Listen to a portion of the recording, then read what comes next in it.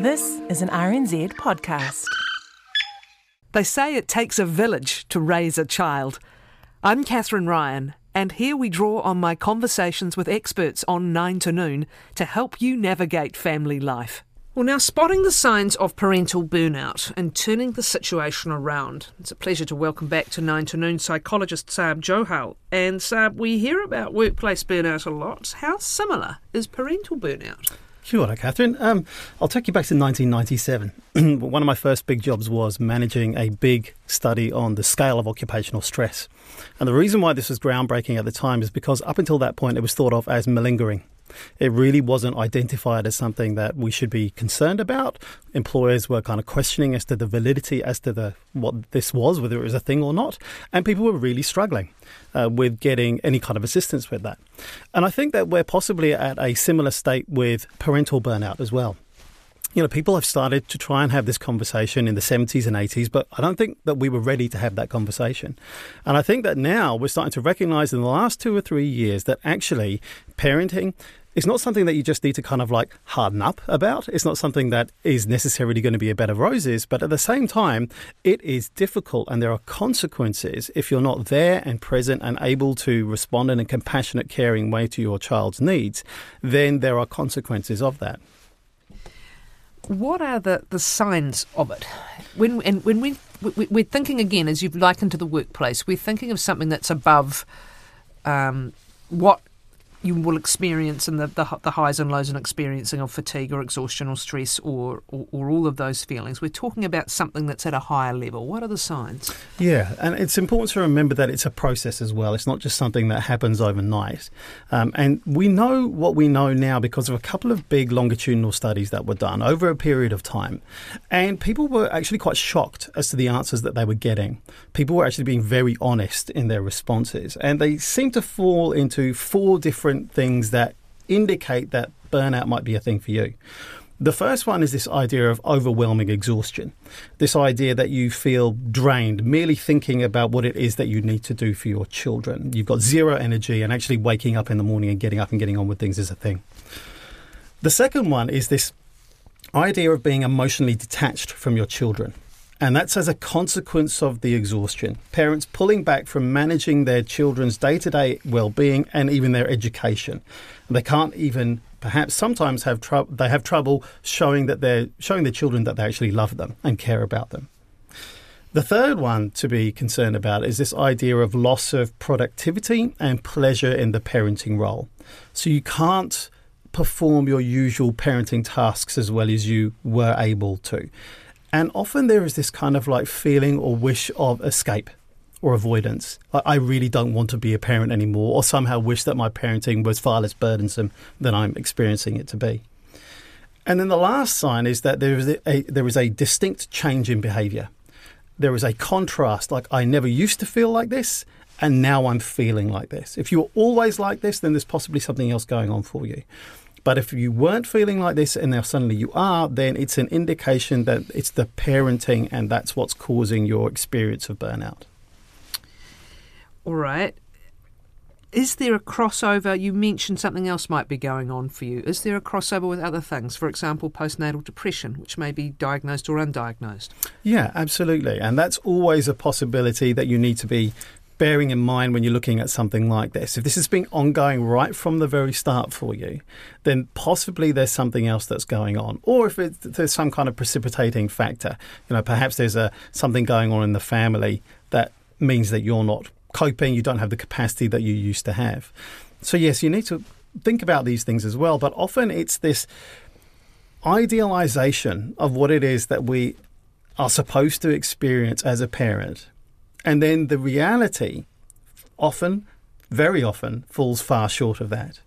And the problem is that we are presented with these idealized pictures of what parenting should be like, and then we're pushed to constantly meet these marks and constantly be doing these things that we're supposed to be doing. And that can be exhausting for people, and people can feel like they're always failing. So really understanding what it is to be a parent, the important things that you can choose to do, and really being very careful about whose ideals that you're living up to. Are they yours, or are they ideals that you're kind of like implicitly being told that this is what a good parent looks like? Can we make comparisons with workplace burnout symptoms? Because again, everybody is going to experience some of these symptoms some of the time, all of them some of the time, some of them a lot of the time.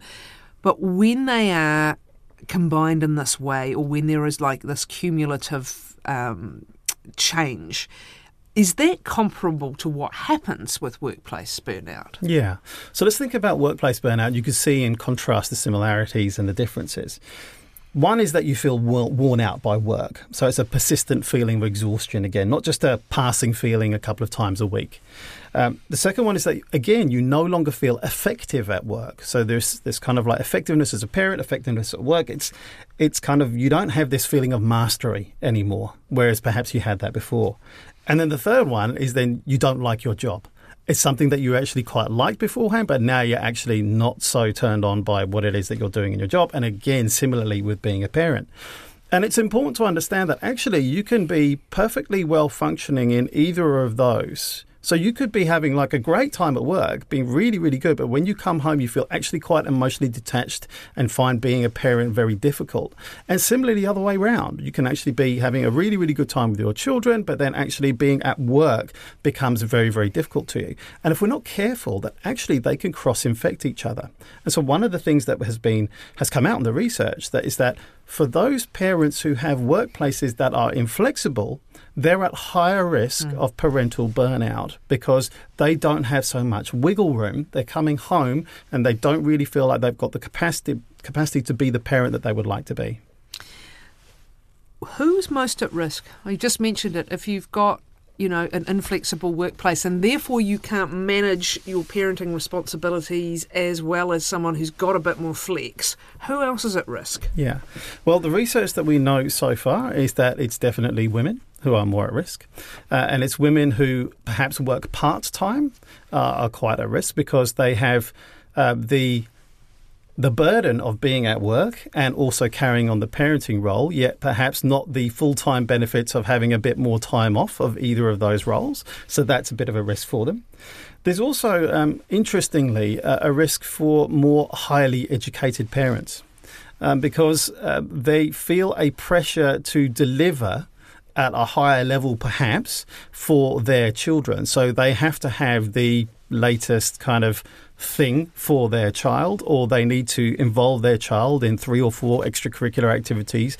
They have to have a complex meal on the table. These are the sorts of things that they tend to identify as their markers of being a good parent. So actually, because they're setting a higher bar, an unrealistically high bar, they're more likely to fall short of it. So who's going to spot the symptoms? And when they're spotted, what do you recommend happens? Just before I go on to that, I'll just talk about one other group that really do struggle as well. Right. And this is perhaps parents whose children are not neurotypical. So you got a child who actually, doing homework means that child is actually trying to erase every letter because it's not perfect and they want to make it right. And then you're also got a child who can't stick to a task for more than 3 minutes, or you've got lots of siblings who are then you're trying to manage at the same time as that. And then add into that, you've got an extracurricular activity and you've got maybe your boss asking for you to do some more work at home. Now, for other people, that could be a bad day. For you, it's called Wednesday. Every day is like this for you. And the problem is that it's particularly severe when you're trying to explain this to everyone all the time as well. So the load there is very difficult and very high. So yes, people who are parenting atypically neurodiverse children do have it a bit more difficult than everybody else. If we're thinking about what it is that we can do and how it is that we can spot this, I think the really interesting thing is that contrast. When something changes, I didn't feel like this, and now I'm feeling like this, is a little bit of a signal that the process is happening. And it's got to a point where you're starting to notice it. And it's also important to get feedback as well, because often when we're feeling stressed and burned out, we don't have a very good radar about our own behaviour. Exactly. Yeah, so we need other people to perhaps feel safe to kind of put their hands up and say, I'm just noticing that things perhaps are a little bit difficult for you. Can I help? Or being mindful about how it is that you ask for help too. One of the things that we need to be careful about when we're parenting is that often we can want things to be done, but we don't ask for them. They're kind of unsaid, implicit asks for help. And then we can get a little bit snippy when that help doesn't appear. And so being really quite mindful and thinking about, well, how is it that I can get help, either from my partner if they're around, or from other parents, or wherever it is that you can get help. Now, one of the reasons I think I started off by talking about occupational stress here is that as a result of that work that was done in 97 and onwards, legislation was passed to protect people from strains in the workplace. We can't do that with parenting. There's no legislation that can be passed to say, well, actually, this child is breaking the law because they're putting too much strain on this parent. We need to have consequences. No, that's not going to happen. But what we do is that we put care for those parents who are really, really struggling and when things have really gone wrong. And I'm wondering whether it's time for us to start having conversations around parenting further and offering help further upstream, so that we can think about, well, what's the model of parenting that we want to kind of buy into, and having almost like coaching going along as we're going along with that parenting on a group level with other peers, with other parents involved too. This doesn't necessarily need to be a professional thing. It's almost like, well, I was saying Plunket, but actually it's a slightly different model that you're talking about. It would be different professionals or different opportunities, but ones that come after you've got through those early stages. Can we just roll back? You mentioned that people, often when you are overwhelmed, that's the last point at which you can self-diagnose, because you don't even have the energy to do that. The other risk is, of course, that people can feel shame. Like, absolutely, shame that I'm not coping the way I thought I would be coping, or I'm not coping the way everyone else appears to be coping, even though they're probably not. And what's the sort of self-talk you can have to head something like this off at the pass? Again, where you say you may be snippy with yourself, you may be snippy with the situation, and there's not a lot of processing possible in the place that you're in. Yeah. That negative automatic thought that keeps coming up, I'm failing again, I've done this again, I'm not being a good parent, all that stuff. That feeling of being stuck. Yeah, like I can't change this situation. So, one of the things that we need to do is to be able to take a little bit of a step back, and you may need assistance with that, but recognising your choices. Recognising that actually when you see images or you have ideas in your head as to what is a good parent, that perhaps actually other people's lives maybe aren't a good match for yours, and perhaps they're not accurate, or perhaps they're not sustainable. So when you find yourself stuck in a car trying to get to this thing, that's the second thing that your child is doing after school, ask yourself as to whether you actually need to be doing that, and starting to take a little bit of an audit as to how it is that you actually spend your time. And this is something actually that I think is a really good thing to do, is actually taking a step back and breaking down over a week. Are you trying to do massively complex meals, or are you just trying to get food on the table? Are you trying to do lots and lots of extracurricular activities with 1, 2, 3 children, and then finding that you're actually buzzing around but not able to spend too much time with your child? And I think the more that we start to prioritise connection rather than outcome. So, yes, you want your child to be able to play soccer to a certain level, or you want them to be able to kind of have whatever it is that they want to be able to doing. Spending time with your child whilst they're doing that, and actually being in the moment with them, being present with them, and using that time to actually connect with your child seems to be a really, really good way, and is protective of that kind of burnout. So rather than dropping them off, it sounds counterintuitive, rather than dropping them off and racing off to do the shopping, stay and be involved, even though you've got one less task done, actually it's protective to be involved, because you're getting the reward, aren't you? You're getting the reward of the opportunity that you're giving your child. And maybe even taking it one step further back and saying, do you actually need to be doing that this term? Or whatever it is that you're doing. That's another thing. It's another important thing, like not to feel like a failure when you take things out of the equation and feel like, well, then Johnny or Sarah won't have 9 extracurricular activities, will only have 7. You just said the most important thing. The most important thing that child needs isn't to be in a soccer academy. It is their connection and their relationship and their confidence and their trust with their parent, right? Absolutely, and it may be that from that soccer academy, what they're actually getting from that is connection with other children, connection with their coaches, connection with their peers. So one of the things that we need to do is to actually, are we facilitating that connection? And one of the things, I think this is really interesting to me in terms of thinking about the models that we set for our children. By setting 2, 3, 4 extracurricular activities per week, are we actually storing up a model of exhaustion and then burnout for our children too? They get used to being overscheduled. So call it performance orientation or something, isn't it? Some people talk about that life's always about a performance 24/7. Yeah, and we're only valued for how well and what outcomes we produce in that performance. I am interested though in those who have these feelings where you can't point to an overscheduled life.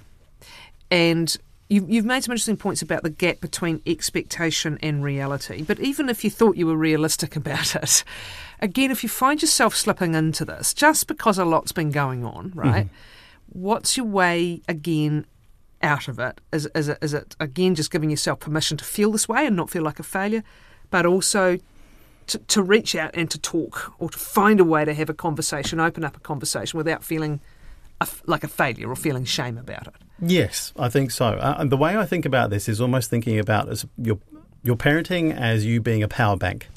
Okay, so your child plugs into you and you supply the power to make sure that they can get through the day, they feel replenished.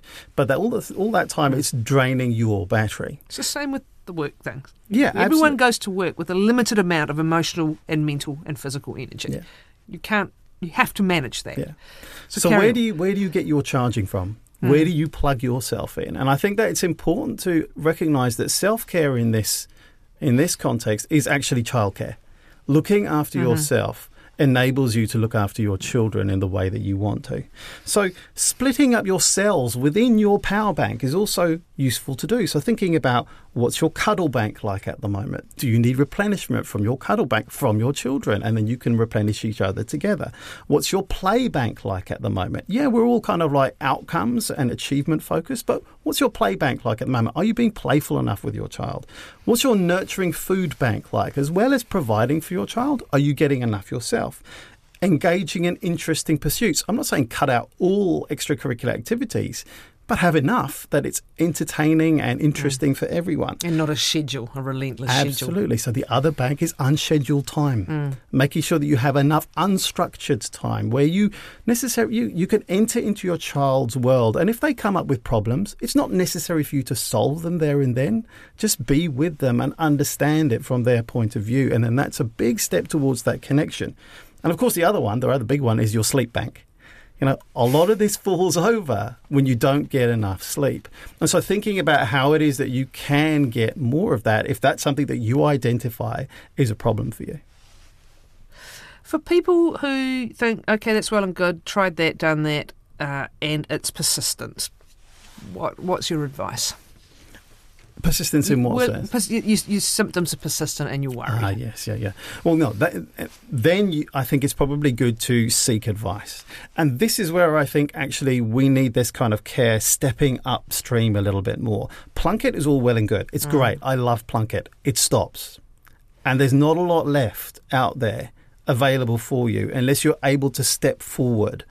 The great thing about Plunkett is that it's kind of scheduled, it's expected, they'll harass you for appointments if you're late or if they haven't seen you for a while.